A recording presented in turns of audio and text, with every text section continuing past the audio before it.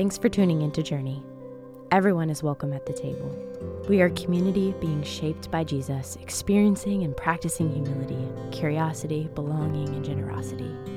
We hope to be a people who embrace the way of Jesus by listening first, speaking second, loving freely, and giving generously. Good morning. I'm Susie. I'm one of the pastors here. Thank you, Fran, for all that you do for those 6,000 kids in foster care. We're not all called to become foster parents, but there is something that each of us can do to care for orphans and widows in their distress, and this is like such an easy thing that we get to partner with.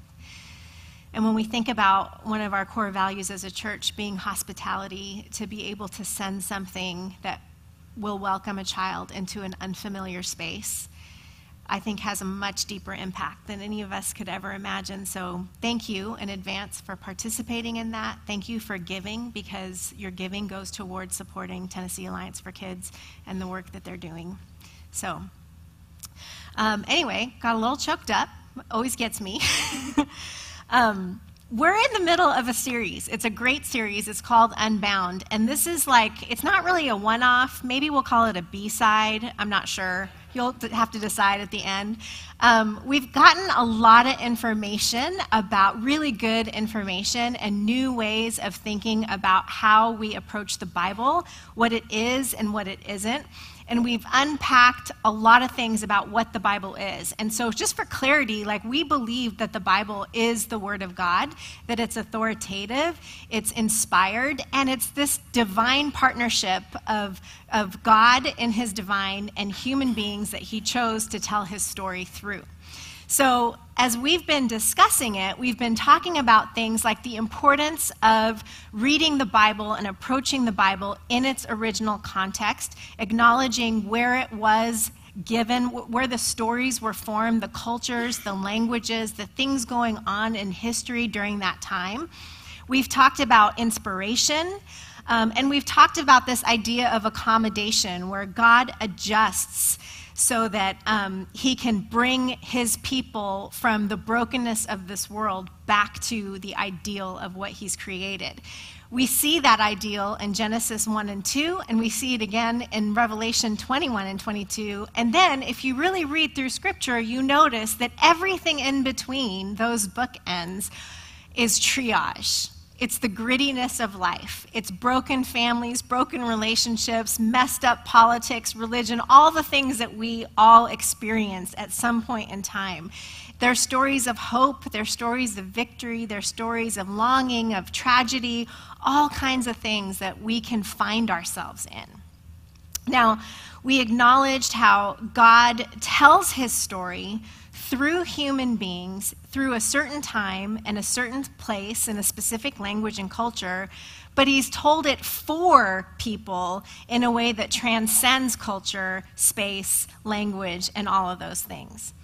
For me to really understand this, it has really begun to open my eyes to how much bigger God is than I estimate him to be. And also, it makes me realize how beautiful Jesus is when we read the whole story through the scope of his life. So if you've missed a couple weeks, I want to encourage you to go back and listen. We're going to practice some of the things that we've learned in our time together this morning. If you have further questions, there's a really great class that Kevin's going to teach on September 20th. If you're new to the Bible, or if you're deciding to re-engage into the Bible and you want to approach it differently, Kevin's going to be teaching a class on how to study the Bible, how to read it, how to use commentaries, all of those really great tools that we have available to us.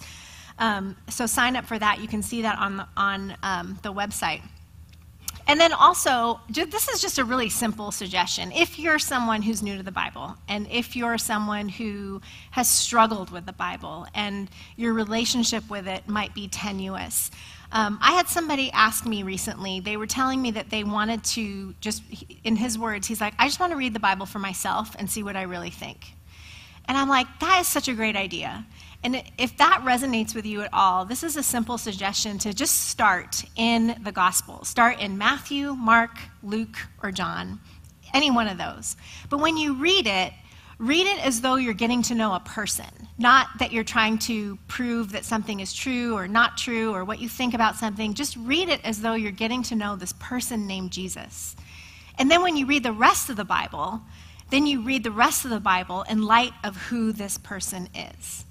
Because what the Bible says about Jesus through these firsthand accounts in Matthew, Mark, Luke, and John is that he is the image of the invisible God, that he is the radiance of his glory, and that he's the exact imprint of his nature, and all the fullness of God was pleased to dwell in him. So when we read the Bible because we want to get to know God, we want to know who God is and what he's like, we see it lived out through the person of Jesus. So last week, the conversation was really around context and understanding reading the Bible through the value of reading the Bible in its original context, understanding where it was written, how it was written. Today we're going to practice some of that with this passage that I picked. And the passage might be familiar to a lot of you in this room. It's known as the woman caught in adultery. The reason why I picked this passage was because it's a bit controversial, and I'll tell you why in a few minutes, but I think that this is a really easy passage for us to make about us. Whether or not infidelity or sexual betrayal has affected our lives, we tend to take passages like this and find ourselves in the story in such a way that we make it about us. And then this particular story, at face value, we see that it's about Jesus and his grace. But if we go a little bit deeper, we not only understand that Jesus is God full of grace, but how he exemplifies that grace and how he meets us in our shame with that grace. And so that's what I'm hoping that you're going to get out of our time today. I've done a little bit of the homework for us, because that's what we do. But I'm going to read the passage, give you some information, and then we'll talk about it, and then we'll read it again and see how it resonates with us and how we can respond to it. So the setup for the story is that it's during this time called the Festival of Booths, sometimes known as the Feast of the Tabernacles. And this is a really important Jewish festival. It's when the Jewish people, and they still practice it today, they commemorate when God was with them through the wilderness years and how he protected them, how he shielded them, how he provided for them. And at this particular point in the story in John, Jesus comes into the festival about halfway through, and he goes to the temple courts and begins to teach.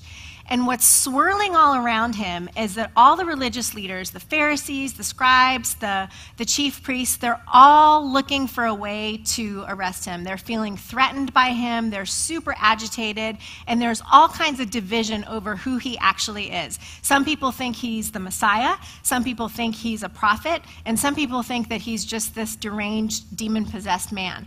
But he is the center focus of a lot of people's angst. And so we find him in the temple courts teaching. And when we pick up our story in John 7, verse 53, it's the end of the first day of him teaching. And it says, "Then they all went home, but Jesus went to the Mount of Olives." The Mount of Olives is where we usually find Jesus going off to pray. And then it says, at dawn, he appeared again in the temple courts, where all the people gathered around him, and he sat down to teach them. The teachers of the law and the Pharisees brought in a woman caught in adultery. They made her stand before the group and said to Jesus, "Teacher, this woman was caught in the act of adultery. In the law, Moses commanded us to stone such women. Now what do you say?" They were using this to question as a trap in order to have a basis for accusing him. But Jesus bent down and started to write on the ground with his finger. When they kept on questioning him, he straightened up and said to them, "Let any one of you who is without sin be the first to throw a stone at her." Again, he stooped down and wrote on the ground. At this, those who heard began to go away one at a time, the older ones first, until only Jesus was left, with the woman standing there. Jesus straightened up and asked her, "Woman, where are they? Has no one condemned you?" "No one, sir," she said. "Then neither do I condemn you," Jesus declared. "Go now and leave your life of sin." So, last week, Mike gave us a framework for entering into the text and acknowledging the context of the text and how we approach the text. And there are 3 ways that we do that. We situate ourselves before the text, asking, who am I? What am I bringing to the text? Then we situate the original audience of the text and we ask, who were they? Who was this written to and what were they like? And then we situate the text, like what kind of a text is it? What genre is it? Because the Bible is made up of 66 books that are all different types of genres. Some are letters, some are poems, some are wisdom books, and these are firsthand accounts that we call the Gospels. So the first thing we want to do is situate ourselves before the text. And Mike gave us 3 things that are basically true for most of us here living in America. The first thing is that we approach the text with individualism in mind. We live in a very individualistic society where we tend to make everything about what's in it for us. How does it serve us? What am I to do? And that's often how we approach the Bible. Like we open it up and say, like, what does this have for me today? What am I supposed to do with it? What does it mean to me? And how does it apply to me? And there's room a little bit for all of that, but there's so much more because God doesn't just stop with us as individuals. And we'll get to that in a minute too. The other thing is that we look at it through interpretive narcissism. We do make it all about us. With texts like this one, especially, it's so easy to make this about us. We also look at it from a very centered and affluent and safe perspective because we live in the United States of America. We are a very affluent nation, and for the most part, we are the majority of the world in terms of our ethnic makeup, I guess, and that we're basically safe where we live, right? Like we don't walk out of church wondering if someone's going to kill us for our faith. We're not like stepping on landmines when we're walking home or anything like that. Basically, we are centered, affluent, and safe. Now, when we're looking at a specific text like this one, I think it's really helpful in order to like move the individualism aside. It is really helpful to acknowledge the bias that we bring to the text. What is it that I bring to this particular text? So for me, in addition to these 3 things, I also bring my gender to the text. I can't help but to relate to the woman in the story. I also bring my ethnicity to the text because I happen to be from the Middle East, so immediately everything that rises up in me is shame, right?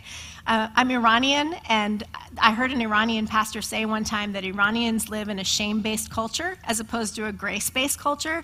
I grew up in a home where, like, my grandpa would say to me all the time, shame on you, if I did something, whether it was funny or serious. Shame on you was, like, an appropriate thing to say to me at the time. And also, it affects my worldview, right? Because I wasn't born in this country. I didn't live in this country during some of my formative years, so my worldview may be coming into play when I look at this text.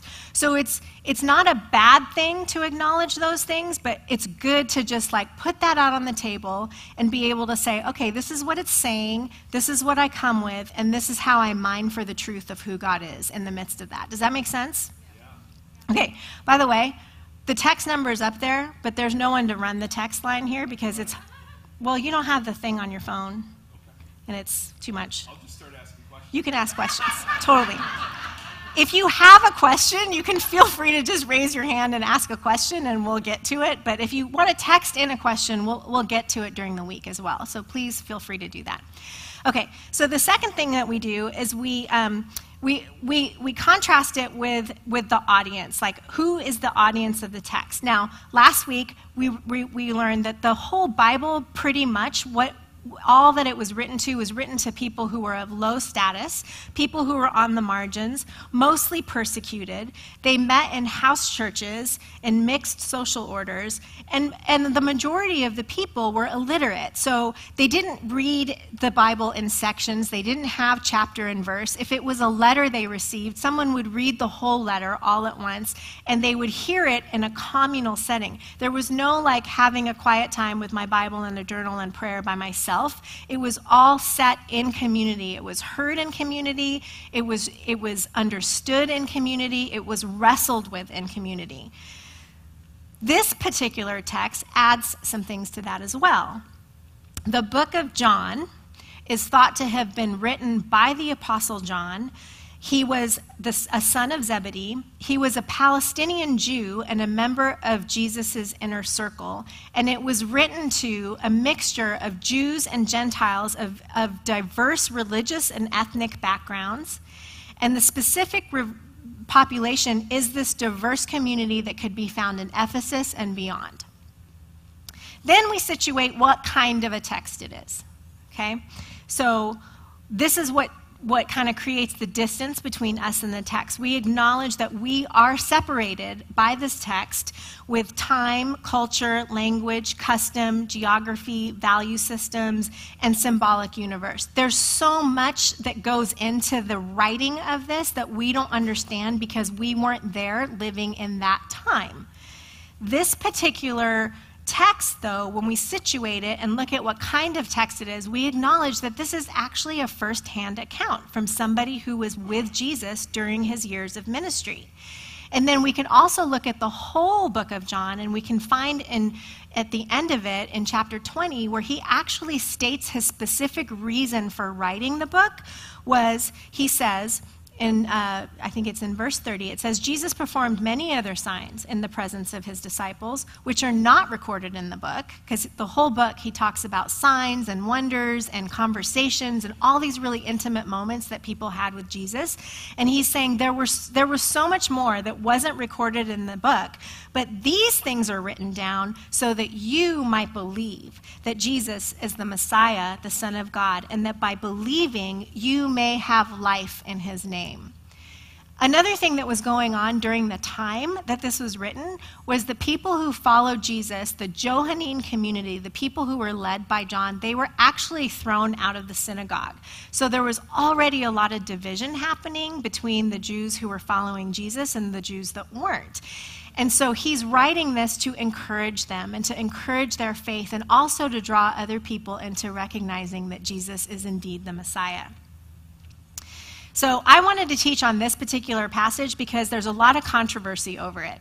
Not just in terms of the content, but there's a lot of controversy over whether it's actually authentic.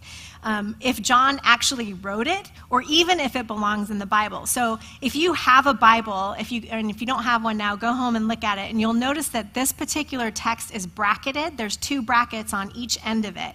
And there's often a note found in your Bible that says something along the lines of this. It says, the earliest manuscripts and many other ancient witnesses do not have John 7:53 to 8:11.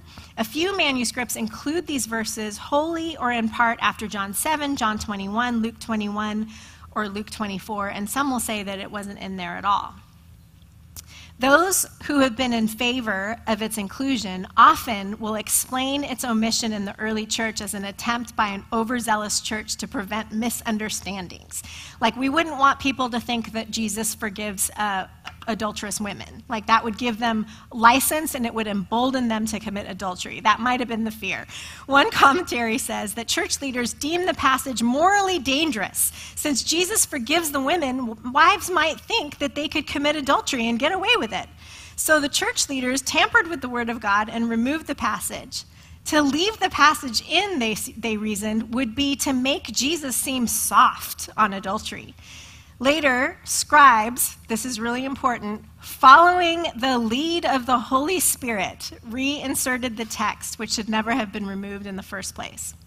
So, in case you haven't noticed, I'm a little bit of a Bible nerd. And if you didn't know, you're going to really know now. So, if you recall, in week 1, we talked about inspiration and about where the text came from and how we actually don't have what's known as the original autographs. So when someone says the Bible is perfect, infallible, inerrant, whatever N word you want to use in its original context, we don't have the original autographs. But what we do have are all these manuscripts and ancient documents that are known as manuscripts that have allowed us to virtually recreate the autographs. So certain manuscripts place this story in different places, but 95.9% of the Greek manuscripts place it right here in this spot that is in the Bible that you have in your hands. So at some point, we have to trust and we have to have faith that this is the Bible that God wanted us to have, and that there's something in all of its pages for us to learn about who he is. Most likely, this story had been floating around via oral tradition, and it was thought to have been widely accepted as truth. So somewhere along the way, a decision was made to include it. That didn't happen until the 3rd century. So before the 3rd century, the story was like tossed around like an old piece of furniture. But in the 3rd century, they decided to include it. But the scholarship consensus is that John probably didn't write it himself, but someone in his community, because remember, the Bible was written in community, someone in the Johannine community wrote it, and they favor the inclusion because of the sheer number of manuscripts that have it. Also, it's very consistent with the rest of the book of John and John's storytelling that shows us who the Messiah is. There's all kinds of different stories like this where Jesus gets into the messy of life with people, and he reveals himself to the people who want to follow him, and he embodies the fullness of God in the flesh through these stories. So we can accept this narrative as true to Jesus because it is consistent with the other narratives that show us who Jesus is and what God is like. Okay, so we've practiced. We've practiced a little bit of engagement. Yeah? Okay. So my heartbeat is spiritual formation. And I read a book, it's out on the table a while ago. It's called Shaped by the Word by a guy named Robert Mulholland. And in it, he makes the point that the reason why we read the Bible is for formation, not information. And in our culture, we're pretty trapped by information. We want to get all the information, and we look at it, we want to get it all right, and it's good, it's important to really take it seriously and to study it and try to interpret it well.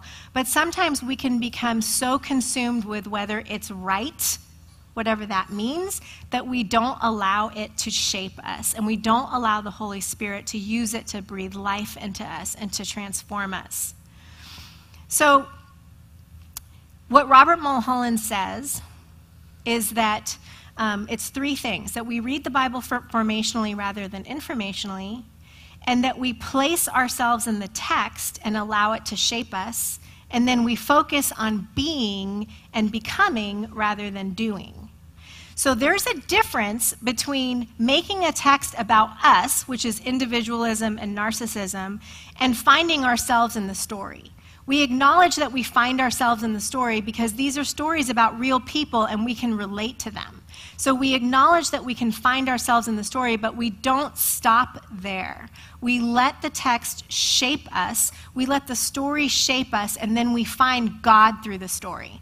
So with this particular text, it's easy to find myself in the story. I relate to this woman's shame, like, immediately. I relate to how she's feeling, what it must have been like to be humiliated in front of all those people, not to mention being caught in the act of doing something like that. But my tendency would have been to just stop there, relate to her, and absorb the balm of Jesus' comfort and grace without seeing the magnificence of who he is through his comfort and grace and how that permeates through every other part of life. So when we talk about spiritual formation, we often do the same thing that we do when we talk about the Bible. We make it about us and about how God is changing me, and we forget that spiritual formation is actually being formed in the image of God for the sake of others. So I want to encourage us all as a community, as we engage and re-engage in the Bible, to ask the questions, not just how is this shaping me, but what does this have to say to my community? What does this have to say to me, not as an individual who identifies with Christ, but as part of a body that identifies with Christ? And what does that mean for us as Journey Church? What does that mean for us as the American church?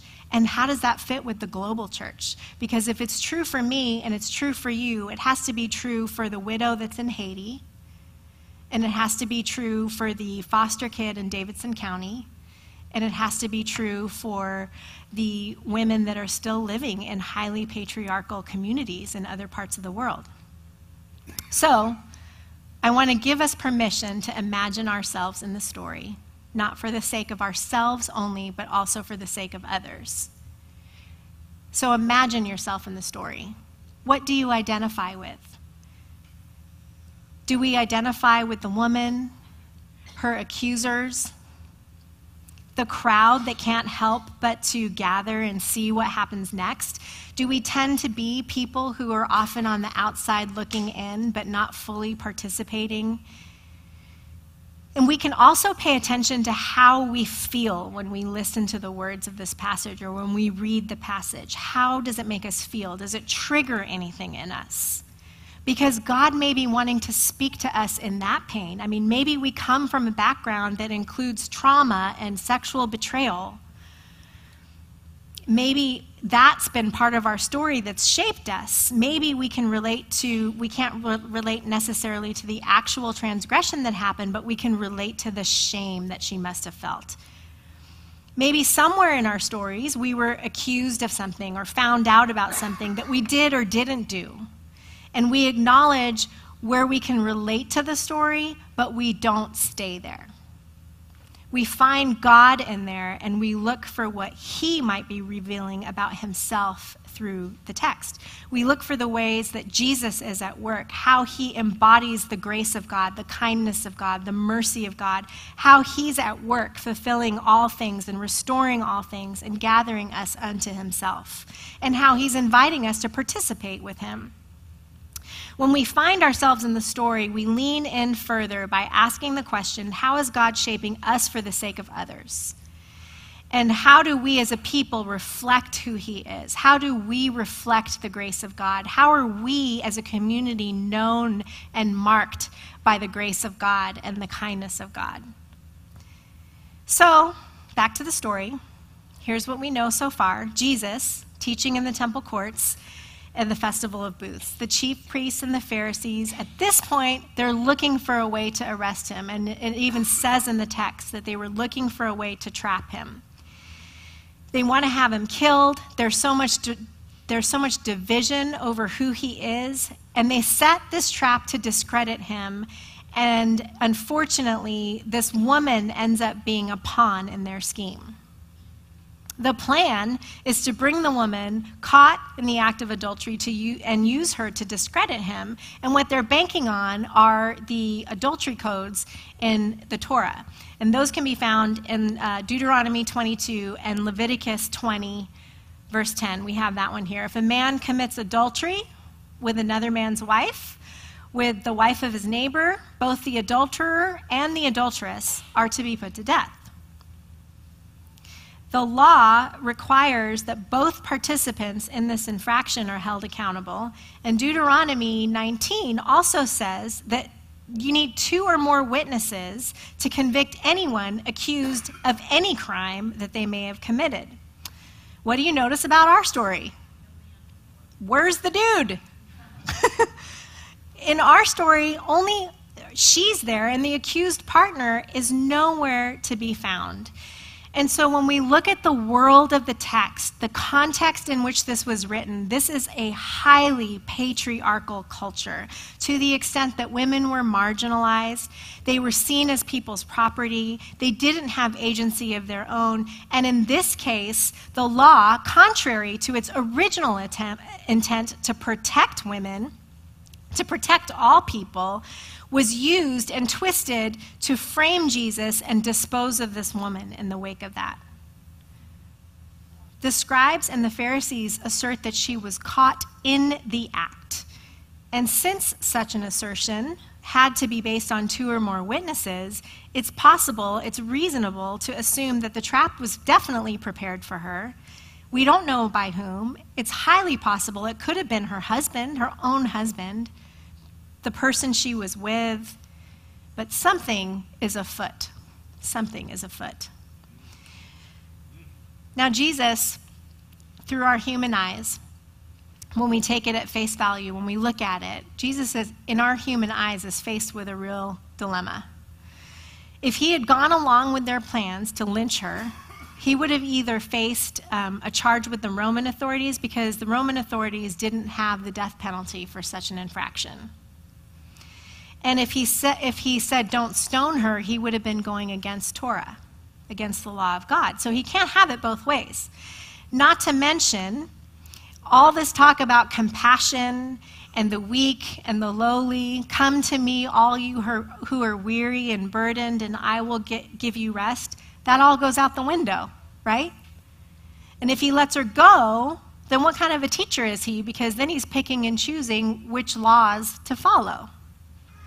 Another big problem for Jesus is that in Matthew 5, he said, I didn't come to abolish the law, I came to fulfill the law. So let's read it again. Let's read this section again and consider how Jesus handles this and what it looks like for Jesus and how we can learn how to be more like him. Beginning in verse 6, it says, But Jesus bent down and started to write on the ground with his finger.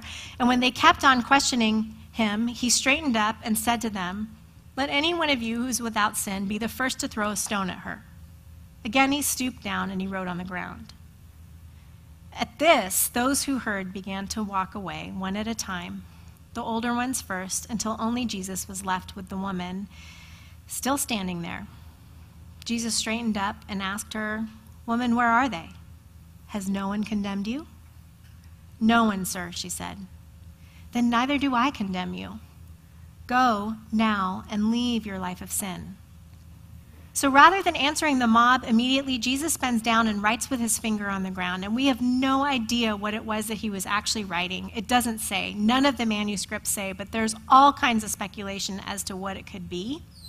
But whatever it was, whatever he was writing, whatever the movement was, whatever cadence he had in this whole conversation, it leads to him taking the accuser's focus, the crowd's focus, off of this woman and onto himself. He becomes the focal point of this story now. Not her, not anything that she did, but him, who he is, the power that he has, and the spirit that's with him. Imagine what it would have been like to be her. You might not identify with the specifics of her story, but she's like so many of us when we've had to come to terms with who we are or what we've done or what's been done to us. We can identify with her shame. All of us have this tendency, some of us more than others, towards shame. And shame threatens our identity. It tries to take over our identity away from who we are in Christ into who we are because of something that we did. Shame comes to us through many different avenues, and the biggest lie shame tells us is that we're not worthy. It lies when it says we're not worthy of being loved. It lies when it says that we can't truly be forgiven. It lies when it says that we can't fully be restored. Shame lies when it tells us that we're not worthy of being known. It lies when it tells us that if people knew who I actually am and what I've actually done, I would not be loved. You would not want me here. That is the lie that shame tells us. That we would not be accepted. It goes after our identity. Shame is a liar. And so I want to ask you right now, what voice do you hear louder? Do you hear the voice of shame that tells you all those lies? Or do you hear the voice of Jesus that tells you that you're loved, that you're accepted, that you're worthy, that you're valuable, that your feelings matter, that you matter, that you're not identified by what you've done or where you've been, but your identity is found in him, and that he's carried that shame for you. He's taken that focus off of that shame and put it on himself, and he wants you to believe him and walk in that. I love what David writes in the Psalms, in Psalm 34, when he was hiding. There's this line that's always been so meaningful to me. He says, I sought the Lord and he answered me. He delivered me from all my fears. Those who look to him are radiant, and their faces are never covered with shame. When every last one of them leaves the scene, she's left alone with Jesus, and her attention is now released from those who are accusing her and from the crowds that are staring at her, and all she has left is to look at Jesus. and he draws her eyes onto him, and he sets her free. Imagine what it would have been like to be one of those accusers. And maybe that's where you find yourself in the story. I find myself in that part of the story often too, because what they were doing was elevating her sin above all of theirs. And once they realized, based on whatever it was he was writing in the ground, the mystery of his presence there, whatever it was, they realized that they too were in need of God's grace. And they too were guilty of something. And whether it's to hold on to power or alleviate whatever fear we might have about who we are, about where we stand, about our position in life, or whether we're just okay, we're all so quick to judge other people's sin as worse than ours so that we can feel more comforted. I do that all the time. And they elevated her adultery as worse than any of their own, and then their own self-righteousness and superiority and judgment, they condemned her, and they expected Jesus to do the same. The only one there without sin was Jesus. And when he was left with her, he doesn't throw a stone, but he sets her free. He's God in human form. He had every right to sit in judgment of her. He embodies the holiness and the justice of God. And yet he doesn't throw a stone at her. He straightens back up and he tells her straight up that he doesn't condemn her. On the other hand, he doesn't not talk about her sin either. I mean, he calls it what it is, whether it was whether that thing was done to her or whether she was a willing participant, we don't know. But there was some sin in her life that caused him to say, go and leave your life of sin. He invites her into a better way of living, to reevaluate her life and to walk away in the grace and kindness of God. Go now and leave your life of sin. I mean, this is so consistent with what John also says, that God sent his only son not to condemn the world, but because he loves the world, right? So it also summarizes what Paul must have meant when he was thinking about Jesus, when he wrote in Romans, he says, it's kindness that leads to repentance. The Message paraphrases it this way. He says, God is kind, but he's not soft. In kindness, he takes us firmly by the hand and leads us into radical life change. So on the one hand, he wasn't condemning her, but he wasn't exactly being soft either. He called her into a new way of living by not ignoring what was actually true. The woman caught in adultery and the woman at the well are two of my favorite stories in the Bible, and they're both so magnificent because they're both about women who are identified with their circumstances, and they both come into contact with Jesus, both likely feeling lots and lots of shame, both living in the confines of their culture, both having experienced deep and painful betrayal of some kind, but then God. But Jesus, he enters in as the perfect human embodiment of God. He enters into the pain of both of these women, removing their shame, not by ignoring their pain, but by naming it. I mean, the woman at the well leaves and she goes and she tells all the people who were shaming her and says, come see a man who told me everything I ever did. He names it, but then he holds us. He enters into it with us, and he sets us free from it. So when we read the Bible, we not only read the Bible in the context in which it was written, but it's also good to read it in the context of actually where it's placed. And so if we're going to agree with the 95.9% of manuscripts that say that this is exactly where it should be, then we look at the following verse in verse 12, and it says, I am the light of the world. Whoever follows me will never walk in darkness, but will have the light of life. You see, shame tries its very best to keep us in the dark. But God came not only to bring light into our darkness, but to give us the light of life to live into. Shame tries to bind our identity to the dark places we've been, to the dark things that are within us, and the light of Jesus comes into us and shines a light on us and not only takes away our sin, but convinces us that we are beloved. And so the question is, do we believe, and where do we need help in our unbelief? I'm going to ask the band to come back up here. And now we're going to just take a few moments to respond and reflect. We have stations around the room, and at those stations are the Lord's Supper, the bread and the cup. There's no greater reminder of God's presence with us in all the things than the bread and the cup. And so that's why we practice it every week. I'm going to read the passage over one more time, and I'd like to invite you to close your eyes and listen as I read it.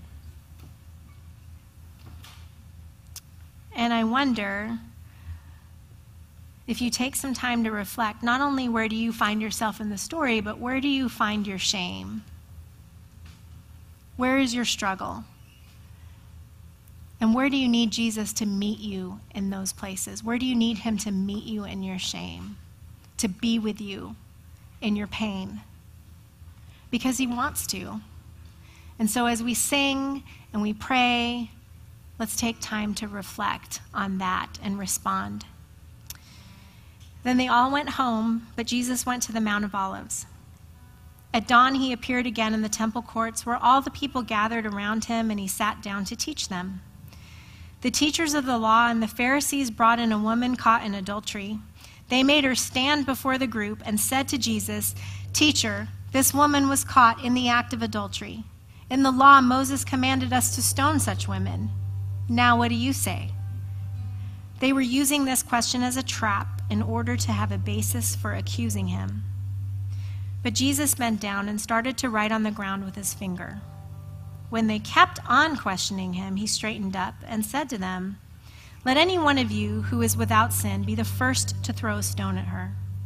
Again, he stooped down and wrote on the ground. At this, those who heard began to go away one at a time, the older ones first, until only Jesus was left, with the woman still standing there. Jesus straightened up and asked her, "Woman, where are they? Has no one condemned you?" "No one, sir," she said.